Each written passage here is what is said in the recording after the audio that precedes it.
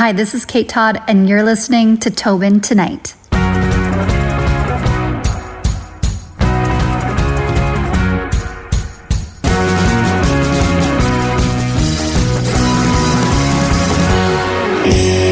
How did you find yourself getting that role?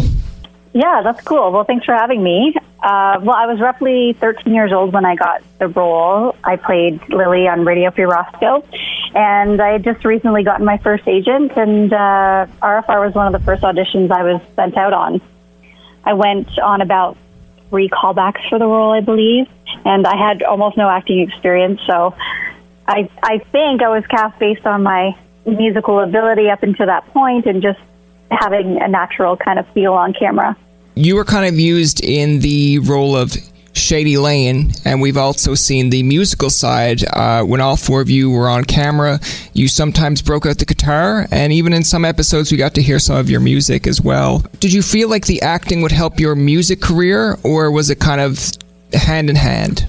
Well, I think for me, music always came first in regards to just playing it at home. I grew up in the country and not much to do other than play music. So I think at that point, I wasn't really looking to do it professionally or anything like that. They do go hand in hand in a certain degree, but at the same time, music is where I can express myself more personally because I write a lot of my songs and material. RFR went on for, I believe it was 4 seasons. The one episode that really stands out to me, and I mean there is many, but of course when you kind of dyed your hair pink and did the whole Think Pink campaign, is there one episode in particular that really stood out to you or that you liked? That Think Pink episode was so much fun, and I really liked the stance that Lily was able to kind of take. So I had a good time playing that. But there's so many memories and like moments in each script that make them all individually so special. When I look back, I can really sort of relive those memories. But one of my favorite episodes is probably The Trues About Rock and Roll. Okay. And that's where we got to open for the Canadian band The Trues at the Phoenix Concert Theater in Toronto. But yeah, it was cool because I got to play my guitar Roscoe on stage, and of course getting to have my 2 passions of music and acting come together in that kind of big way in that one episode was really cool. You put it on Facebook the other night or the other day of doing your research for this podcast. Yeah. So I thought that was kind of interesting as well. One of the things that I really liked about Radio Free Roscoe too is just the whole aspect of it being an underground radio station. I know that's kind of the creator's idea of it, but whose idea was it to come up with the names? Right, and I had to do a bit of research for that, a little bit of digging. I keep in touch with Brent Yaskowski, who was one of the writers on the show, and I reached out to him for this answer because I didn't know that, and when you asked me about it before, I thought that was kind of a cool question. So he has a little story that I would like to share. He said that Doug and Will McRobb came up with essentially the nicknames, but he was saying that Ray was Network was having a hard time approving his nickname. They wanted to go with the nickname Stan because they thought it would be funny if everyone had these cool, thought out nicknames, but Ray's was just Stan because of course, Ray wouldn't put any effort into coming up with a good one. So at the end, the network didn't like it.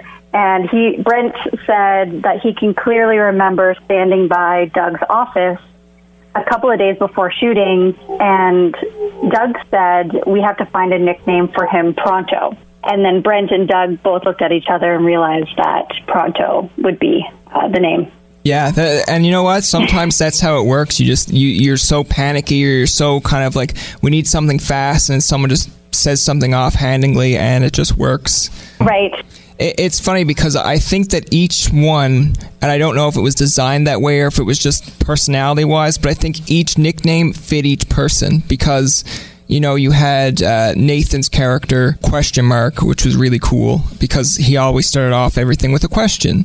Then you had Smog because you didn't really know much about his character until like the later seasons. He was kind of a mystery. And then, of course, with Pronto and Shady Lane, they kind of work hand in hand. Of course, you were the only female that was on the whole RFR radio waves. So, I mean, it kind of worked into the fact that it sounds like something like an artist would use as a name. And Shady Lane is inspired by the band Pavement, their song Shady Lane. There you go. So, see, I'm not far off. I wasn't far off with that guess. You watched them develop over time, each character. Were there certain episodes that you kind of felt that it wasn't the best for your character, or that you didn't really want to do something, or were you kind of all in? I don't think I had any of those times. I mean, of course, it's so long ago now. For me, I guess it's almost about 13 or 15 years or something. So I remember, I mean, characters have to develop. So Lily went through her ups and downs. There was some times where I thought she was being a little bit over the top. But that's who she was, and that's how storylines progress. So I think for me, I wasn't ever uncomfortable with anything, but there's times where your character reacts in a way where you go, oh, just calm down about that. Let's not make it worse. But of course, it's a TV show. We want to see things progress. Yeah, because I mean, you kind of first started off with, and this is how I seen it, so someone else might be completely different in their point of view, but you kind of started off with like the tomboyish ways because you were hanging out with the guys. Then in, I think it was maybe season 2 or 3, you had the kind of girly aspect because you had a friend that dated Smog. And then what happened was you ended up cheating on your friend with Smog, and then you developed this kind of rocker attitude with the girl who could care less when people made fun of her. And I said, when I watched it from the first episode to the last, I was like, wow, she really evolved as the character went as well. Right, yeah. She did. And like I said, being the only female lead for so long, I think there's just only a certain amount of ways that they can take the character, and that's how they chose to. But getting to be able to play musician and in the end come back to the roots and realize that who she really is and that she does belong with Ray was kind of worth all the turbulent journey to get there. How did you guys get along off the scene? Because you seemed to get along really well with all of them on camera. Did you enjoy their company is kind of what I'm getting at? Yeah, we had such a great time behind the scenes. I was the youngest. I was always being shuttled back and forth to the school trailer after my scenes.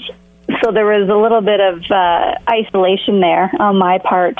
But like I said, we had such a great time. Just so many laughs as the directors and producers could handle from us, because, of course, time is money when you're on set. But Allie, Nathan Stevenson, Nathan Carter, they were like brothers to me. We were just always laughing and lots of fun going on. Did you ever feel nervous? Because I know you said you were, I think, 13 at the time, but did you ever feel nervous when it came to a kissing scene with one of the guys? Yeah, I mean, Lily kissed a lot of people on that series, which was a little surprising. It didn't alarm me at the time, which is kind of alarming now. But I did get nervous, I think. I mean, when you're so young, you haven't had much experience in your own life, let alone knowing it's going to be filmed. And, of course, back then, we didn't have social media or Instagram, so I didn't know what I looked like in every angle of doing absolutely everything in my life, like I think a lot of used to now. What do you miss about the show, and what don't you miss? Right. Well, you know what? There's so much that I miss. I mean, it's just like a family being on set, as I'm sure you know. And what I really did enjoy was the fact that even after the show, we got to tour across Canada to different mall tours. And I can't remember if we went to Ottawa. I believe we did. But we would have 5,000 people lined up at the mall tours to get a copy, and to be able to hear how each fan was affected by RFR, how it impacted them, was something that I'll always remember.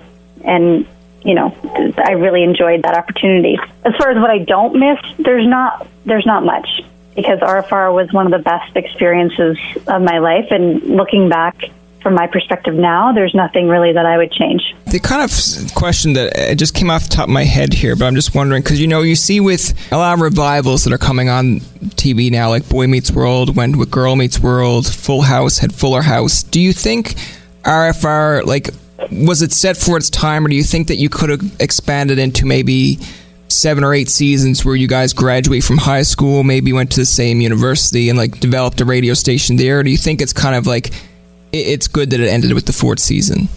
Right. Well, yeah, with all these resurgences of all the shows, like you mentioned, it's difficult not to kind of ask yourself that question. From my perspective, I definitely think it could work. A lot of talk was about just not sure what network would want to do it. But I definitely know there is an outreach from the fans that would love to see it, or at least that's what I kind of gather from my interactions. But I think it's definitely possible, and it would be great. It would be great to do, and I think it'd be a lot of fun. Of course, when you mentioned that there's fans that still want to see it, I seen when you even posted on Facebook, there was people that, said, oh, where can I listen to the podcast? Oh, I remember watching the show. Even when you go on YouTube and look at some of the clips that they put up, there's people saying, oh, this brought back my childhood. Now, I watched it on the Family Channel, and I mean, when I first saw it, I always had an interest in broadcasting, but when I saw, I guess it was like the very first episode when Ray or Question Mark kind of was like, I don't want to be in the school radio, I want to develop my own, and I was thinking like, yeah, like that's what I'd like to do one day. And when I was watching it, I know it's written and everything, but it was kind of cool to watch them do an underground radio show and kind of give a voice to people that maybe didn't have a voice. So I thought like, yeah, like when I get older, this is what I'm going to do. And apparently that is what I'm doing. So. Oh, nice. That's great. Well, that's great to hear. I was a guest at the Ted Rogers School of Management in Toronto.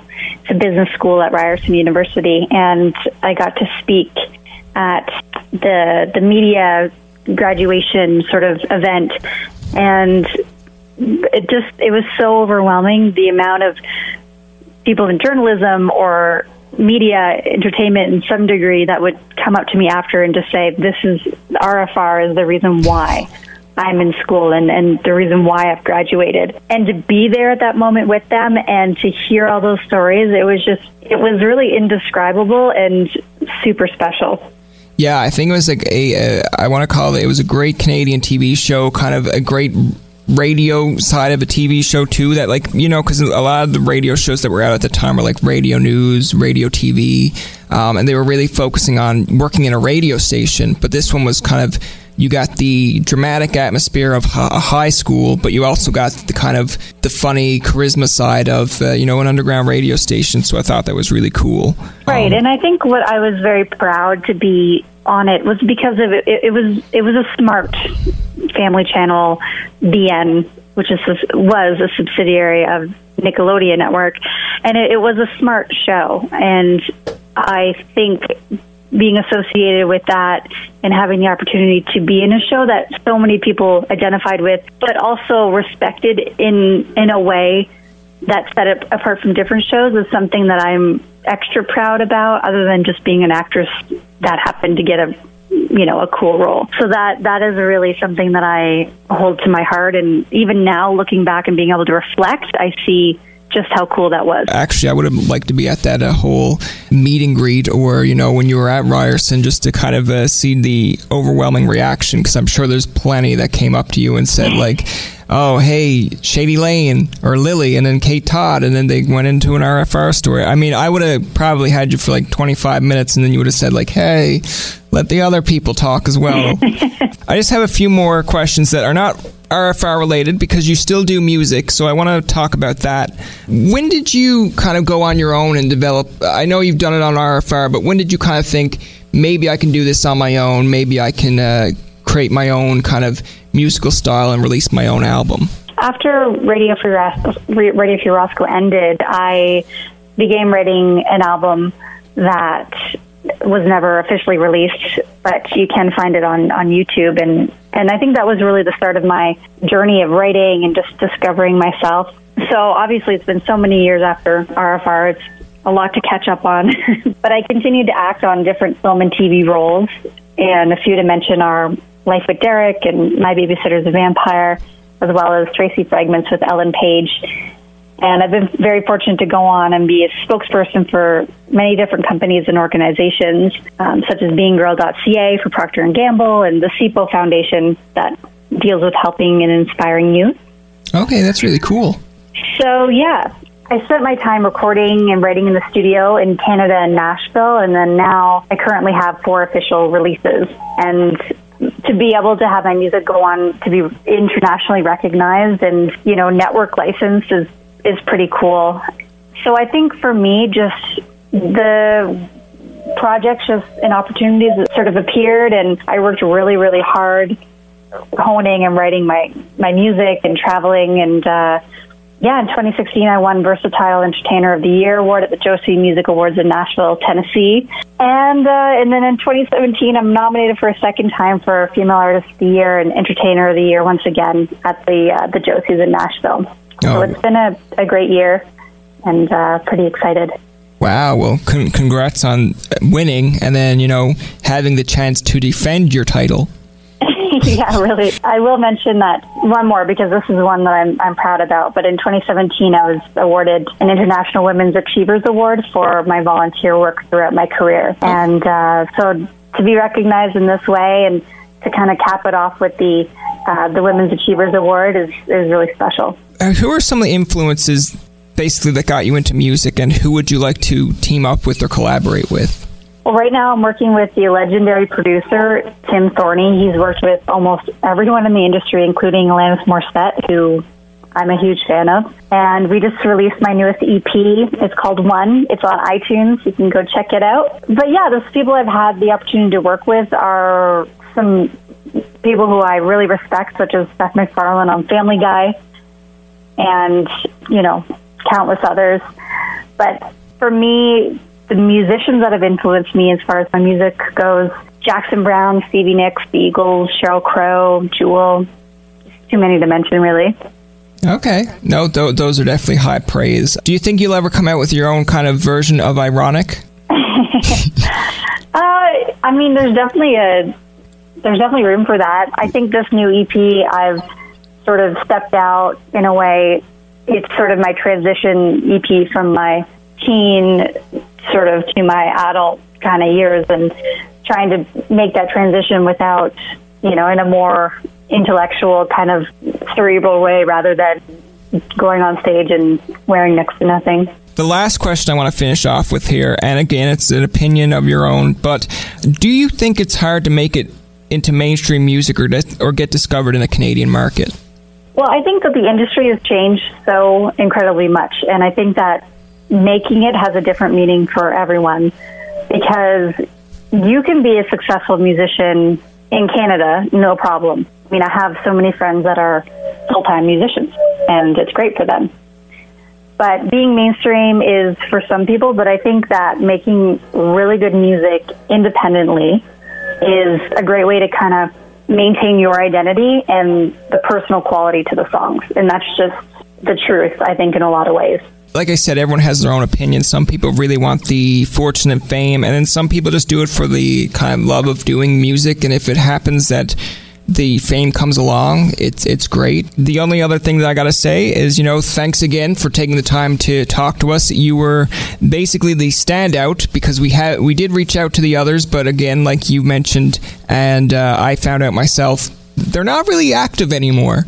Yeah, well, I'm glad that I was able to be on, and hopefully that gave a little bit of some interesting trivia there. Thanks for having me. Well, yeah, I mean, we see when I looked on the Facebook and seen how many people responded to that because you posted the Truth clip, and I was thinking like, wow, so I'm not the only one that misses RFR, so that's kind of cool. I know, it's nice because even now when I go out to just anywhere, really, I mean, at least once or twice a day, and that's. I mean, certainly not as much as it was before, 15 years ago, obviously. But, for 15 years later, to still have people come up and recognize you from that one show is pretty special.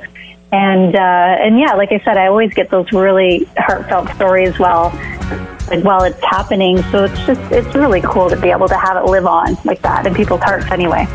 That's going to do it for this episode of Tobin Tonight. Our thanks to Kate Todd for coming on the show.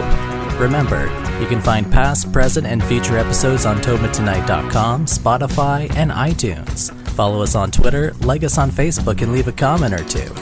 For Tobin and myself, this is Jacob saying, thanks to shows like Radio Free Roscoe, this podcast exists. Wish we still had great Canadian-based shows like these for teens on television, or a channel which shows the reruns. Anyways, thanks for listening, and good night. I'm Matt Kundle, host of the Sound Off Podcast, the show about podcast and broadcast. Since 2016, we've been speaking with amazing people who have populated your ears for decades. Legendary broadcasters, research wizards, talent experts, podcasters, voice talent. Almost 400 stories, all for free. Subscribe or follow the Sound Off Podcast on Apple Podcasts, Spotify, Amazon Music, or at soundoffpodcast.com. The Podcast Super Friends is a monthly meeting of 5 podcast producers. Hi, I'm Catherine O'Brien from Branch Out Programs in Baton Rouge, Louisiana. I'm John Gay from Jag and Detroit Podcasts. I'm Matt Kundle from the Sound Off Podcast Network. I'm David Yaz from Pod 617, the Boston Podcast Network. And I'm Johnny Peterson from Straight Up Podcasts.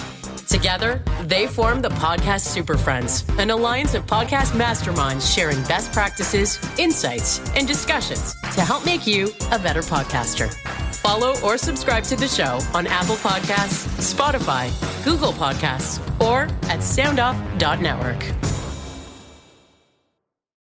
Another Sound Off Media Company podcast.